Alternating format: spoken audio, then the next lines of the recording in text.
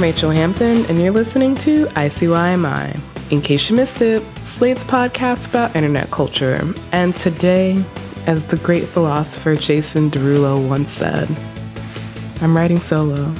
Candace is continuing her investigation into the Bath & Body Works lobby. Candace, we salute you in your steadfast efforts. Braver than the troops.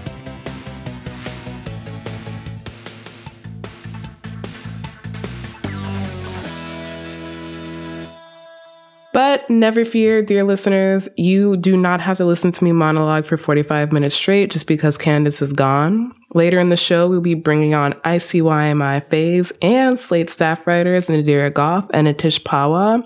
We don't actually need an excuse to have them both on because this is my show, but we do actually have a reason for this particular meeting of the minds, which is that both Nadira and Atish wrote about a figure who has recently been the subject of a whole lot of discussion.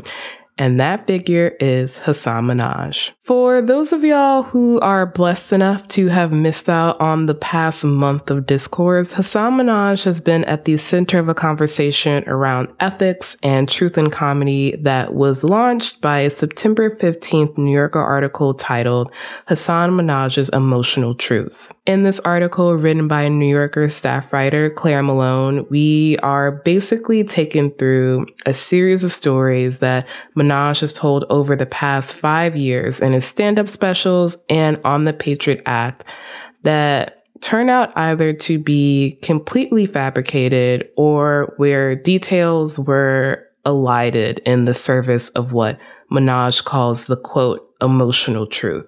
About a month later, on October 26th, Minhaj responded with a 21-minute video titled My Response to the New Yorker article that provides additional context for some of the fabrications that the New Yorker alleges that he made. Claire Malone then posted a statement to Twitter the same day that basically says, we stand by our story. In short, it looks like a bit of a mess. Now, I want to start off by saying that none of us expect comedians to be in the business of telling the whole truth and nothing but the truth.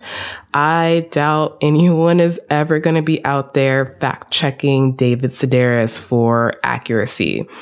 But both the New Yorker article and Minhaj's response raised some pretty important questions about the genre of infotainment that Minhaj and predecessors like Jon Stewart and Trevor Noah traffic in.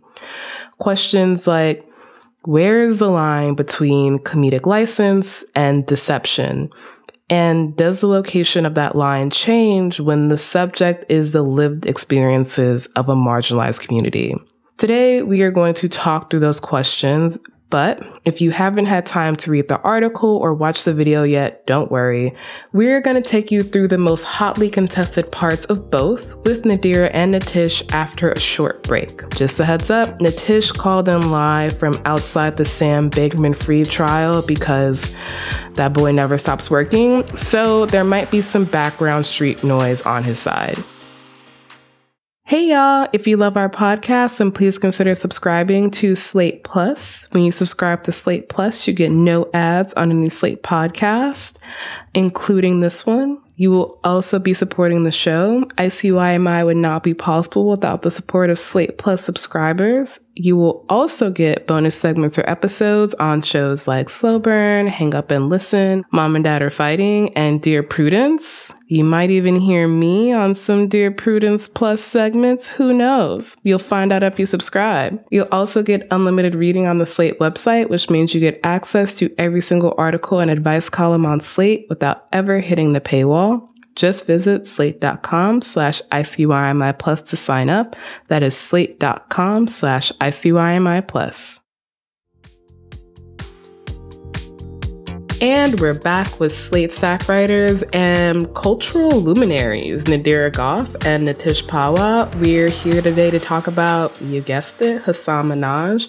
Both Nadira and Atish wrote great pieces for Slate about the New Yorker article Hasan Minhaj's Emotional Truths and Minhaj's subsequent 20-minute video that attempts to debunk some of the claims made by the New Yorker.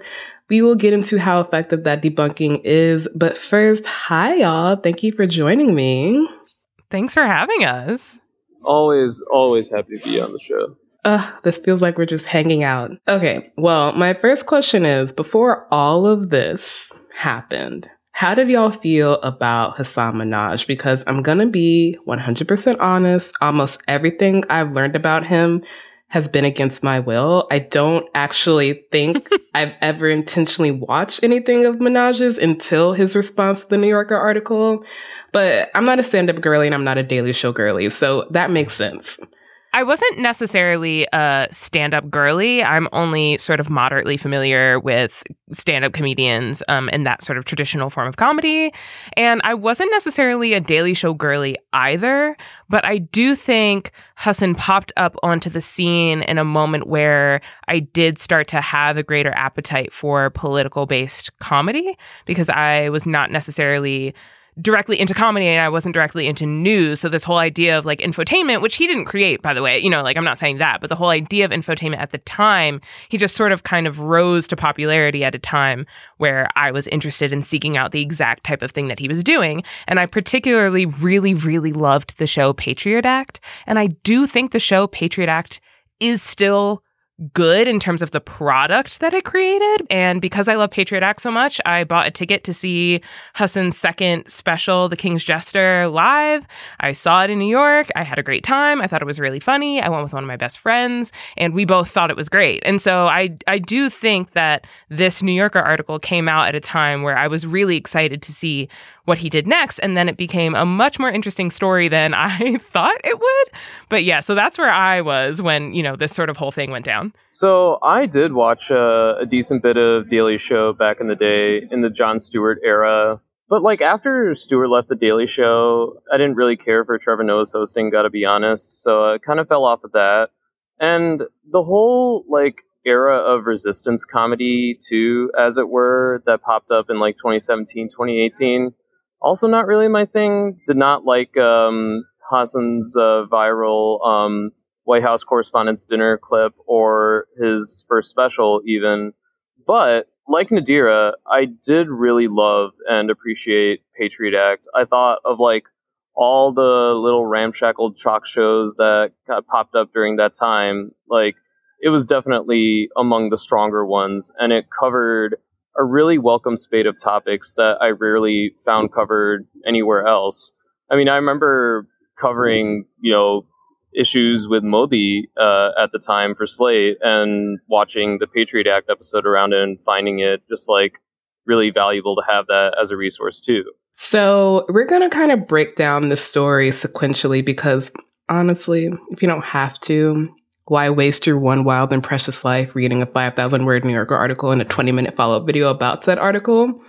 First, we have the article. On September 15th, The New Yorker published Claire Malone's article on Hasan Minhaj. At first glance, it looks like a profile of a prospective candidate for the Daily Show hosting gig that's been open since Trevor Noah left last year. But within a few paragraphs, it becomes abundantly clear that something is just a little bit fishy here. And if you're to believe The New Yorker, the thing that's fishy is Minhaj.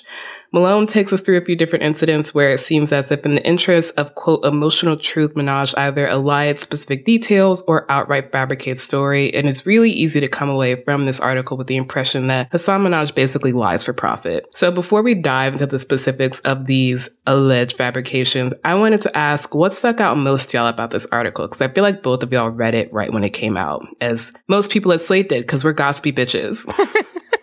Okay, I can start by saying that there are two pieces of this New Yorker article that I definitely sort of honed in on. And that weekend that article came out, it was all anyone I knew would talk about, even if it was just snide comments, like offhand comments about fabrications or quote unquote lies, you know? It was all anyone was sort of referencing. And so I think specifically the two parts that jumped out at me were the section of the article that talks about the gender-based discrimination that some of the employees, some of the fact checkers specifically, of Patriot Act had alleged had happened in terms of it being on the hands of Hasan and the other sort of managers of that show. So they had alleged that they had experienced some gender-based discrimination that they had actually apparently filed a suit for. And per the New Yorker article, it says that that suit was settled out of court. So that was one thing that apparently, there was a statement made about it at the time and all of this stuff, but I had entirely missed that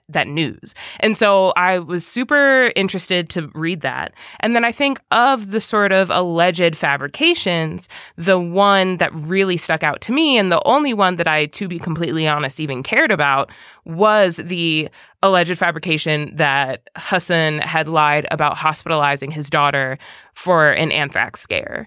And the rest just seemed to me to be like, okay, there is a question here in this article about what is stand-up comedy and what is truth in comedy. But those two things specifically, I felt really squicky about.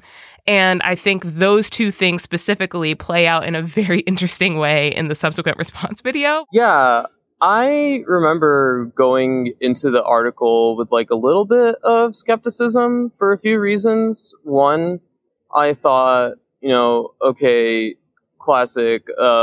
They are going after now this very prominent minority cultural figure. And then two, I was like, okay, but if it's like an exaggeration thing, I mean, yeah, I'm aware that it is a long time practice. So I walked in with those in mind, but I also was interested to see if they would, the piece would address the allegations of workplace misconduct at Patriot Act that had emerged, right after the show had been canceled.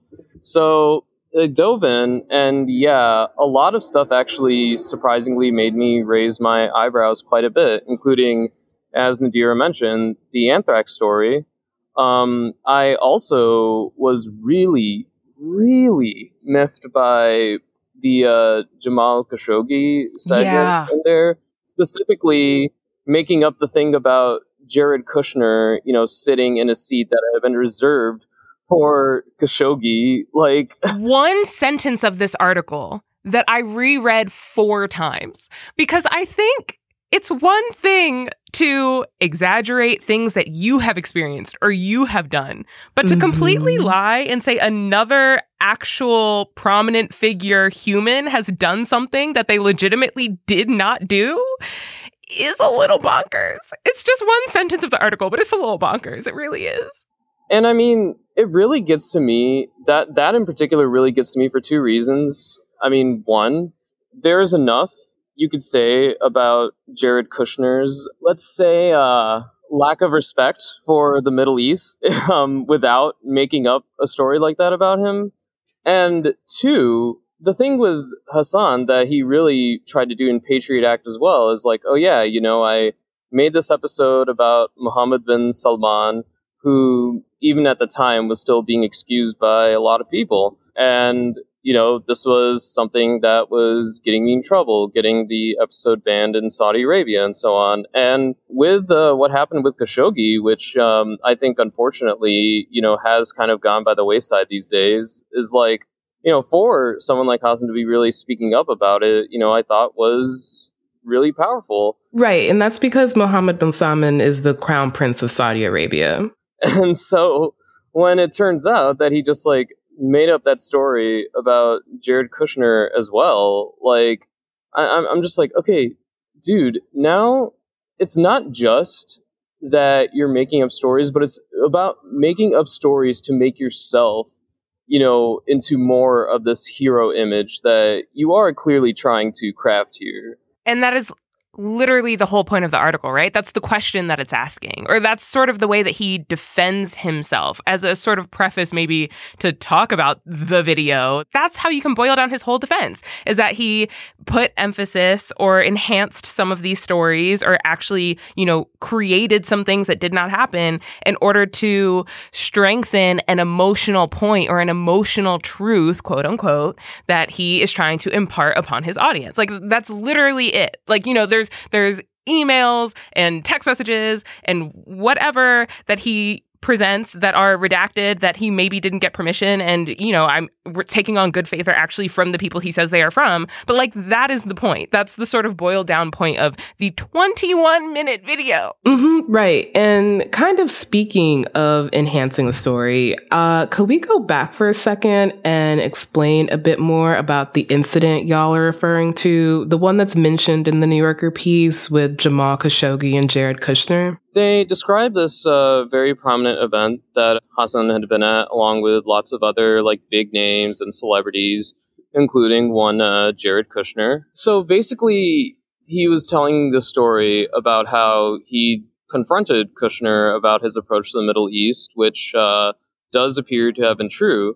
But what he made up was that there was apparently a chair set aside at the event and left empty to represent Khashoggi, who, as we know, was a Washington Post journalist who was murdered by Saudi goons in an embassy, and who, like, is almost certainly determined that Mohammed bin Salman, like, helped order his literal dismemberment, because Khashoggi had been a prominent voice very opposed to the Saudi regime, despite bin Salman's efforts to make it seem like he was ushering Saudi Arabia into the new century. The Kushner sitting in Khashoggi's seats thing is like such a classic thing you would expect from a Trump family member, right?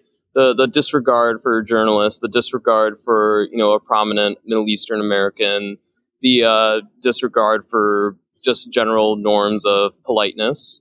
But it turns out that that story was not, in fact, true at all. They just completely made this up about Kushner. And, like, why are you putting me in a place where I have to defend Jared Kushner? Are you serious? Like, that alone for me is like, I'm going to find it hard to forgive Hasan for that if I ever do. That is so fair. And I actually wanted to read a bit from the piece that you wrote for Slate in that kind of period between the New Yorker piece and the video response from Minhaj. So you wrote, quote, "But as opposed to stand-up greats like Richard Pryor, who supplemented their commentary with clearly exaggerated alter egos, Minhaj never even hinted that he was doing a character or giving voice to stories he'd heard from others, or gesturing toward the broader landscape of Muslim Americans. Minhaj took what real, everyday brown folks were going through and led those people to believe that he'd also been there, earning his fame and plaudits from that very trust, as well as the trust that engendered among those who wished to understand brown Americans." Could you say a little bit more about that? I think it's such an important point when we kind of talk about truth and comedy, which is allegedly what this piece is about, that there's a kind of framework for exaggerating that people who watch comedy are familiar with. And it seems like you're saying Minhaj didn't really seem to suggest he was working within that framework. Yeah, I'd written this reflection for Slate about reacting to this news and the discourse around it. Hasan was a very famous voice and a very famous minority voice in American entertainment. So what I was trying to get through with that specific bit there was a couple things. One, the thing is, Minhaj doesn't just come from like the world of comedy, stand-up comedy, whatever, but he comes from the Daily Show era of comedy, and more specifically, the Daily Show era of comedy that really emerged from the George W. Bush years, which was when a lot of people turned to a show hosted by a comedian like The Daily Show, or related programs that were a little more on the snarky side, like The Colbert Report, because at the time, a lot of mainstream media, as we know, was kind of enthralled to the Bush administration's war on terror and to the invasions of Iraq and Afghanistan, and also like not really like playing up the concerns of Muslim Americans and brown Americans writ large. There was definitely something refreshing from Jon Stewart about like, yes, they were still being funny, they were still making jokes, but they really were like actually getting to the core of what was going on here. Like here was a crooked administration doing extremely awful stuff that was having all sorts of downstream effects that were not being sufficiently covered by our supposed free press. And so the comedy is true thing. There are all sorts of like people who've like done a version of it over the years, but I think the Daily Show thing really helped like make that a standard, if you will. A lot of people will say in response to this that like, oh, but you're still talking about stand-up as opposed to his show. Like in his stand-up, it's okay to embellish. What I am trying to get to with what I was writing is that the reason Hasan was able to get to that place and the reason his stand-up had the reach that it had is because people saw a truth in it. And more to the fact, Hasan did nothing to discourage that perception. As Malone points out in the piece, he gave interviews in which he repeated some of the very anecdotes that he would say in these stand-up specials. And, you know, I mentioned the Richard Pryor example. Richard Pryor obviously embellished and kind of exaggerated personal stories all the time, but he never like went around acting as though those stories were like the thing that defined him in his existence. He was telling funny stories for a crowd that liked to laugh at slightly edgier things. Hasan's stories, they were not delivered as though he were giving them at a stand-up show.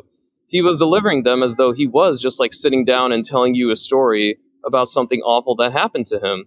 And of course people bought into that. That's a really good point, and I think a really kind of good entry point into the actual allegations. So, like I said, this piece is at least 5,000 words, and there's a lot in there, but 3 specific stories end up becoming the focal point of the discourse. And that's partially because in Hasan Minhaj's 20-minute response video that comes out almost a month after the original article, Minhaj makes these 3 stories a focal point of his argument that the New Yorker was basically out to paint him as a psycho. The things he doesn't mention in this video are just as interesting as the things he does, but we will get into that later. Nadira, you broke this video down very expertly, so I'm going to be leaning on you for help explaining these stories. First, there's a story that I think most people are focusing on.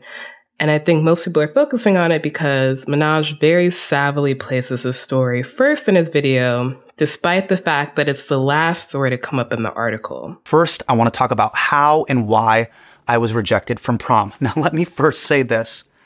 I am 38 years old with a wife and 2 kids. I do not give a shit about prom. But it's a big story from my first stand-up special, and the New Yorker implied that I made it all up and that my race wasn't a factor in my rejection. But it was, and I have the evidence to prove it. So, in Homecoming King, I told a story about how I was supposed to go to prom with a white girl named Bethany Reed. Her real name is not Bethany. I changed it to protect her anonymity. I say that I show up at Bethany's house on prom night, but at the doorstep, her mom tells me they don't want her to go to prom with me because they'll be taking a lot of pictures and they don't want their family back home to see her with a brown boy. Bethany's mom did really say that. It was just a few days before prom. And I created the doorstep scene to drop the audience into the feeling of that moment, which I told the reporter. Is the doorstep moment true? Like, no, did that happen? No. It happened before. But the emotional truth remains the same. Her mom going, "Hey, sweetie, we take photos and we don't want people to see. We have family back home." Did she sort of give that as the reason of like, my parents aren't comfortable with going to, Yes. Yeah. And it just destroyed me. Yeah. Sure. That's understandable. The reporter said it's understandable. But none of what I explicitly said makes it in the article. Okay, Nadira, is that true? Does none of that make it into the article? No. Okay, so basically, the article does not necessarily take issue with the assertion that Hasan was denied a prom experience or that his prom date canceled on him because of a racist incident. That is the story that he tells in the special. That is the story that is reiterated in the piece. What the piece then goes on to debunk is the timing of it. Hasan makes up the doorstep scene, as he calls it, but the piece says it doesn't actually happen on the doorstep the day of the dance. He's rejected a few days before. for. It doesn't say that he wasn't rejected for a racist reason. It never says that it wasn't because of a racist reason. It just says it wasn't on the day of prom. It wasn't on the doorstep. But Hasan takes specific umbrage with that, I guess. And also there's a specific line in the piece that says that the two parties had long held different understandings, quote unquote, different understandings of, of what happened or the effect of that night. And that, I think, is what Hasan is alleging is the sentence that leaves the racist part most up for debate, right? But I don't necessarily think that was true in my eyes, though I can see how someone could maybe misread it as saying or thinking or believing that he was rejected for a different reason. But again, the only thing the piece says is that he was rejected days earlier. It says nothing about why he was rejected and if the reason that he gave is a fabrication, right? And so in the video, Hasan makes this whole thing where he says the New Yorker is making it seem like I lied about being, rejected at prom for a racist reason. That's not true. The article makes it seem like you lied about when you were rejected for prom, which is true. You lied about that. You said you did. So, that is sort of the main thing. When we talk about this video, I want people to think about three things. I want them to think about permission. I want them to think about omission. And I want them to think about suspicion. And so with this first section, I really want people to think about permission. So Hasan makes this video and he includes all of these redacted screenshots of emails and text messages and stuff that we are supposed to believe that allegedly are from this quote unquote Bethany, this almost prom date. And we don't know if Bethany gave the permission for those to be shown. We don't know if that's the case. But they come up in talking about a few other sort of minor details that end up being actually really important that the article alleges. So it's not just about the timing and the racist incident of it all. There's also the later points where the special actually comes out. And the article who interviewed the Bethany in question says that Bethany felt two things, specifically that the off-Broadway enactment of the special didn't properly protect her identity.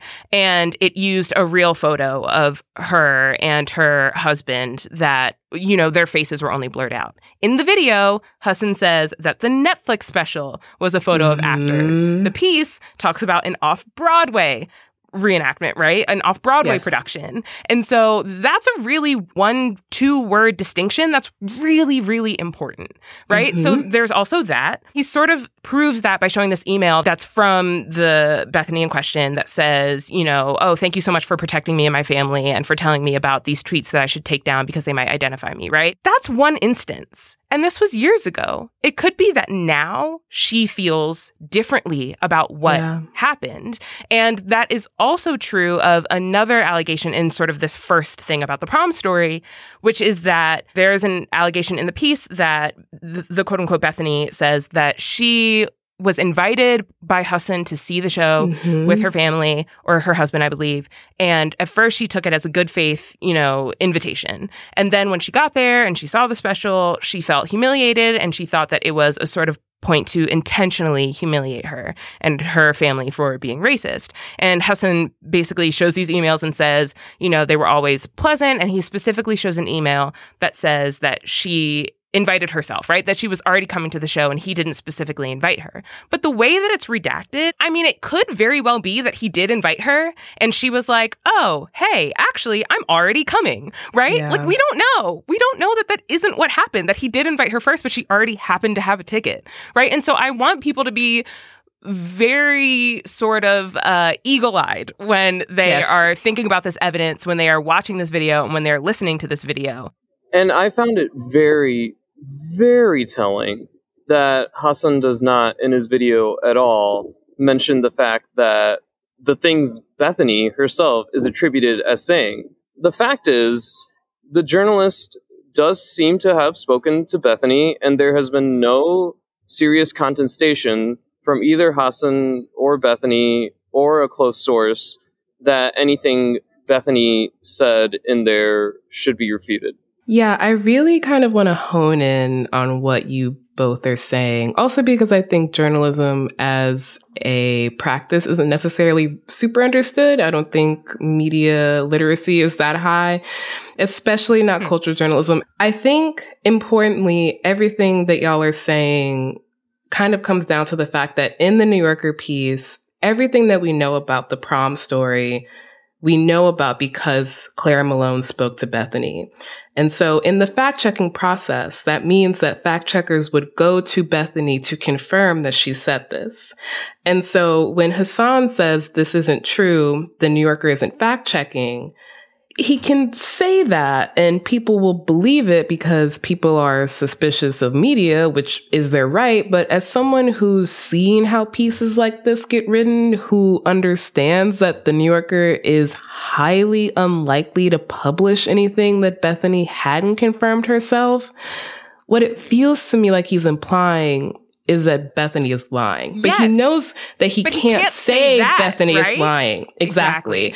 And so I think that's a really kind of important fact. The note that you made about the off-Broadway versus Netflix production is also something that stuck out to me. It really felt like a sleight of hand that I found quite distasteful. Yeah. But that's all the time we have for prom. After a short break, we're going to walk y'all through the next two claims in the New Yorker piece that Minhaj takes issue with.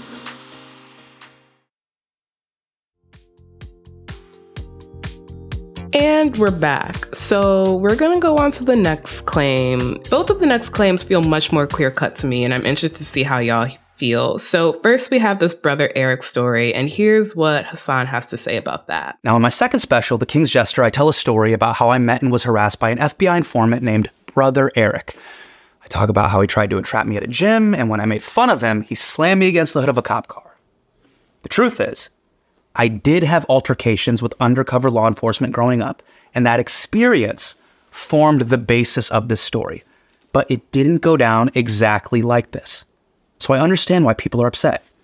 People face real danger at the hands of the police, and false stories can undermine real stories. And I am sorry I added to that problem. My intention wasn't to take away from these stories. It was to spotlight them through my special. That's why I used this story to talk about Hamid Hayat. Hamid and I were part of the same NorCal Muslim community. When he got entrapped, it rocked our community, and he spent 14 years in prison.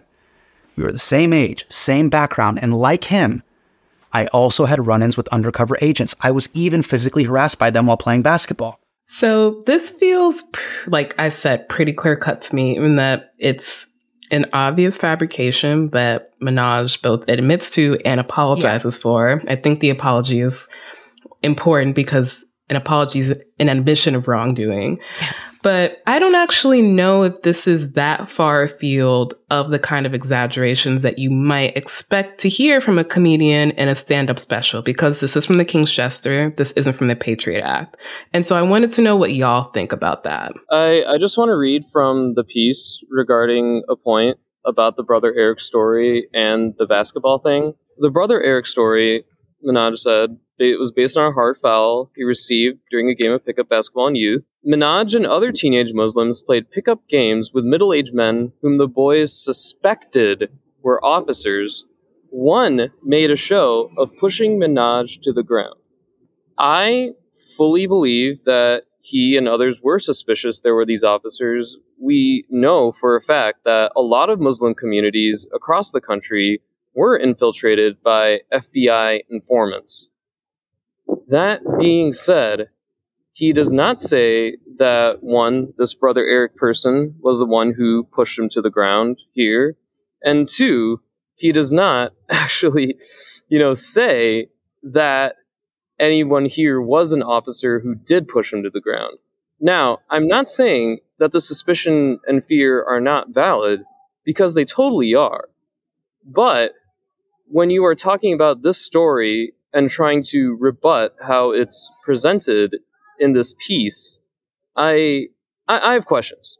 Yeah, 100%. Okay, so I want to be really clear in saying that, to me, there are very few, but there are a few moments in the piece where I concede that things could have been made clearer. Yes, with the prom story, the article says it, happened at a different time. Could it also have restated that, the racist allegations or the reason why was still there? Yeah, sure, it could have. And there's also a few moments sort of throughout the piece or later on in the piece. But most of the rest of the piece outside of the prom story is very, as you said, Rachel, very clear cut. And this FBI informant, allegation in terms of lying is, in terms of the permission, omission, suspicion thing, very much a good example of casting suspicion, right? So Hasan basically repeats what the New Yorker article, what Claire Malone says, right? He acknowledges that all of the things that she said were true, that this Brother Eric figure was not basically that it just had never actually happened, but that the story was based on some altercations that he had with what he believed to be undercover law enforcement in his youth, right? And as Tish read, Malone explains this. She even gives more details about the pickup basketball stuff than Hasan does in his own video. But instead of just leaving it there, Hasan then throws suspicion on Claire Malone and on The New Yorker by posing the question of whether Claire Malone cared more about the FBI informant than she does about innocent Muslims that were targeted, post 9/11, and in the very insidious and very harmful ways that their communities were infiltrated and that they were targeted.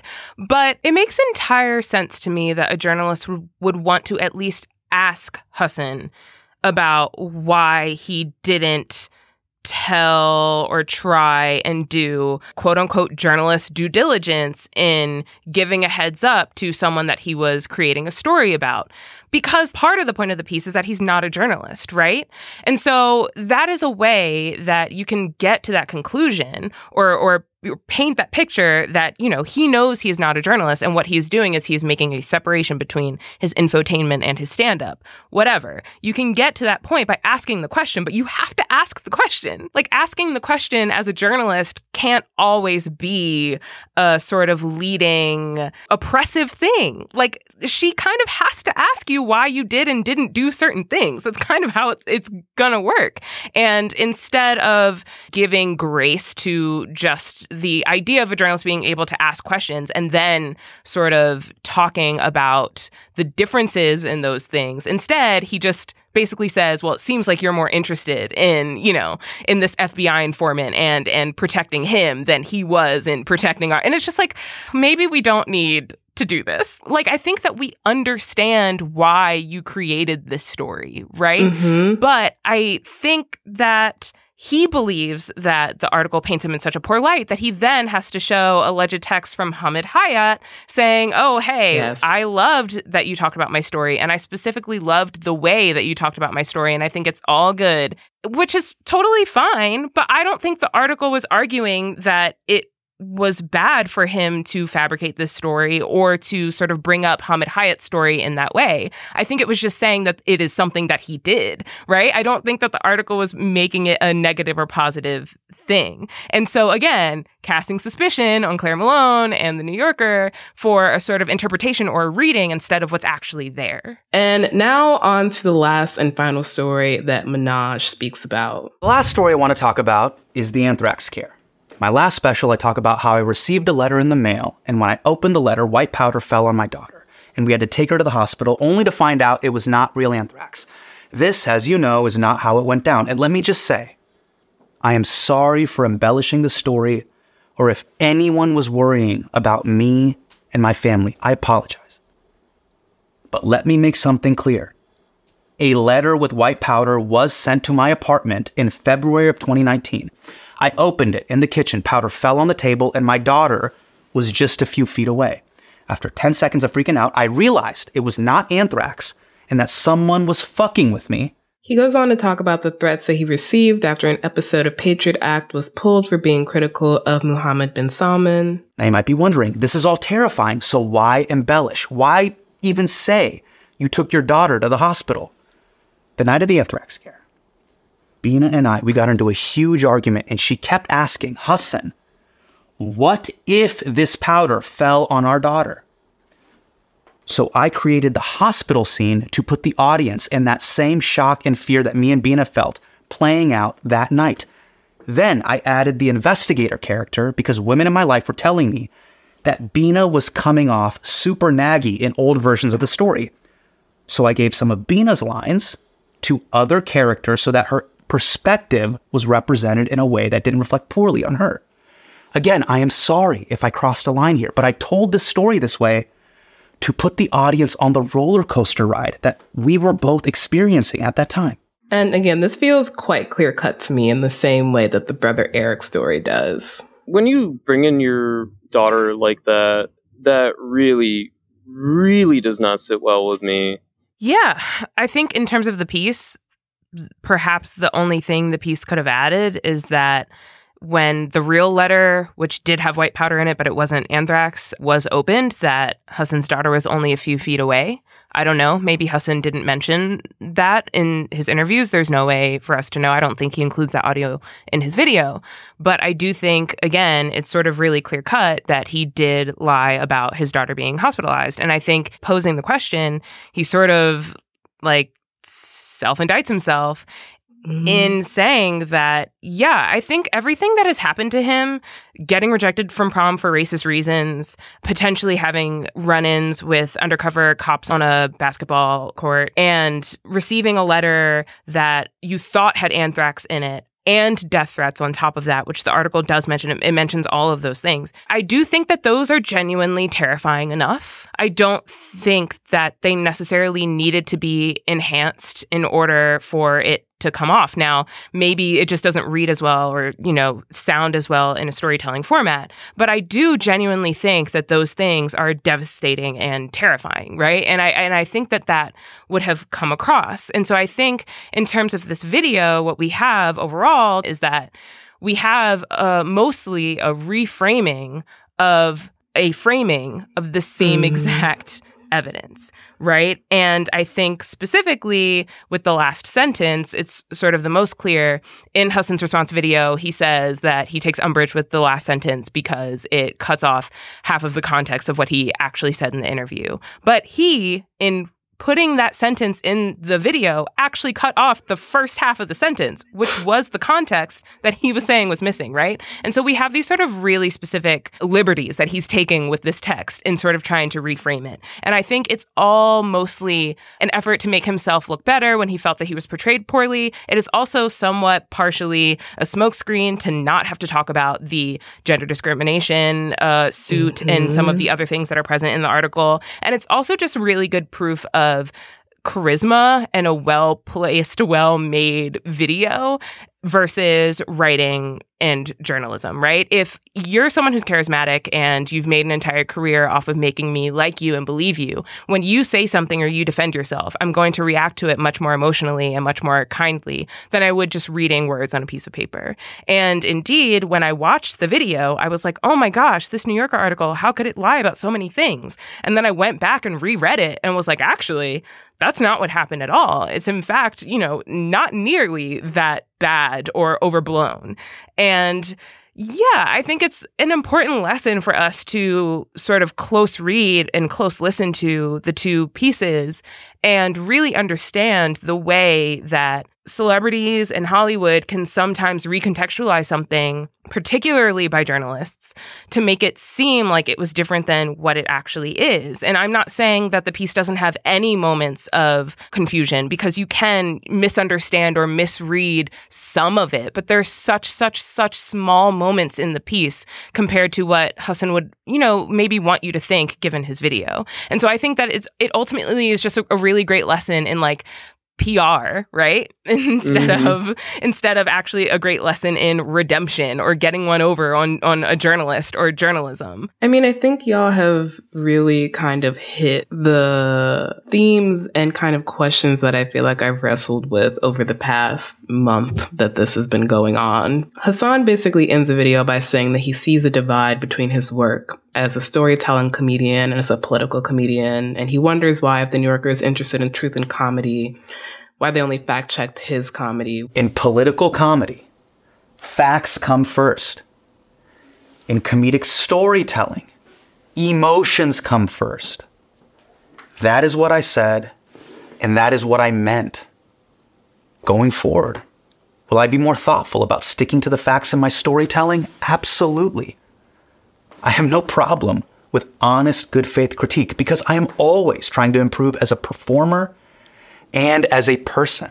I don't really feel like it's a very worthy rebuttal, but it does make me feel like ultimately the New Yorker doesn't really come out quite scot-free in this. I think that the framing of the piece really does it a disservice in framing this almost as a profile of a political figure, which has its own newsworthiness baked into the piece versus the profile of a comedian.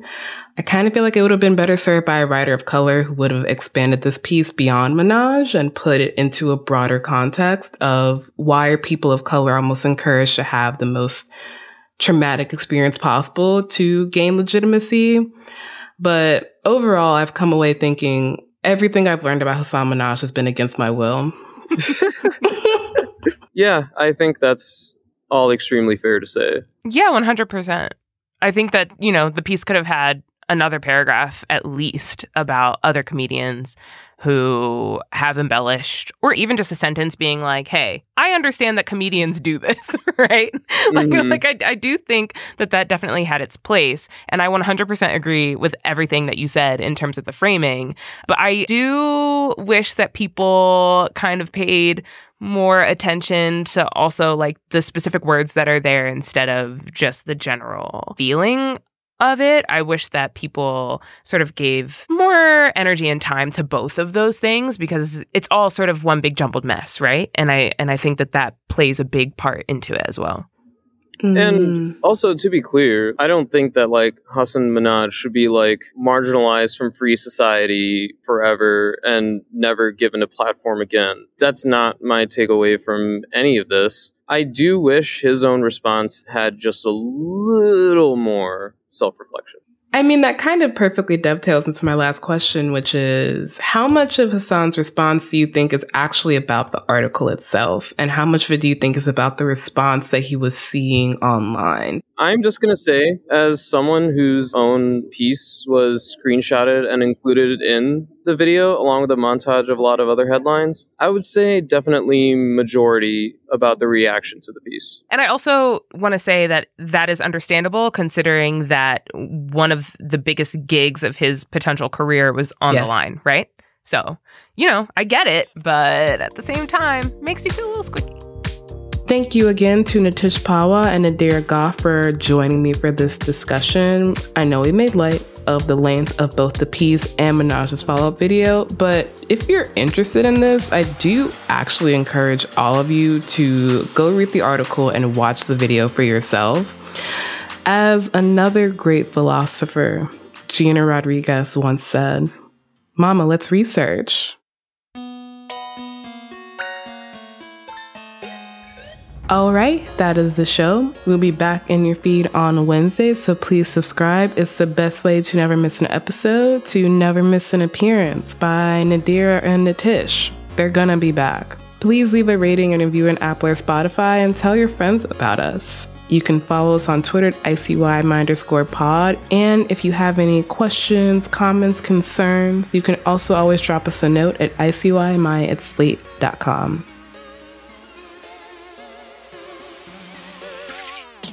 ICYMI is produced by Sierra Spragley-Ricks, Candace Slim, and me, Rachel Hampton.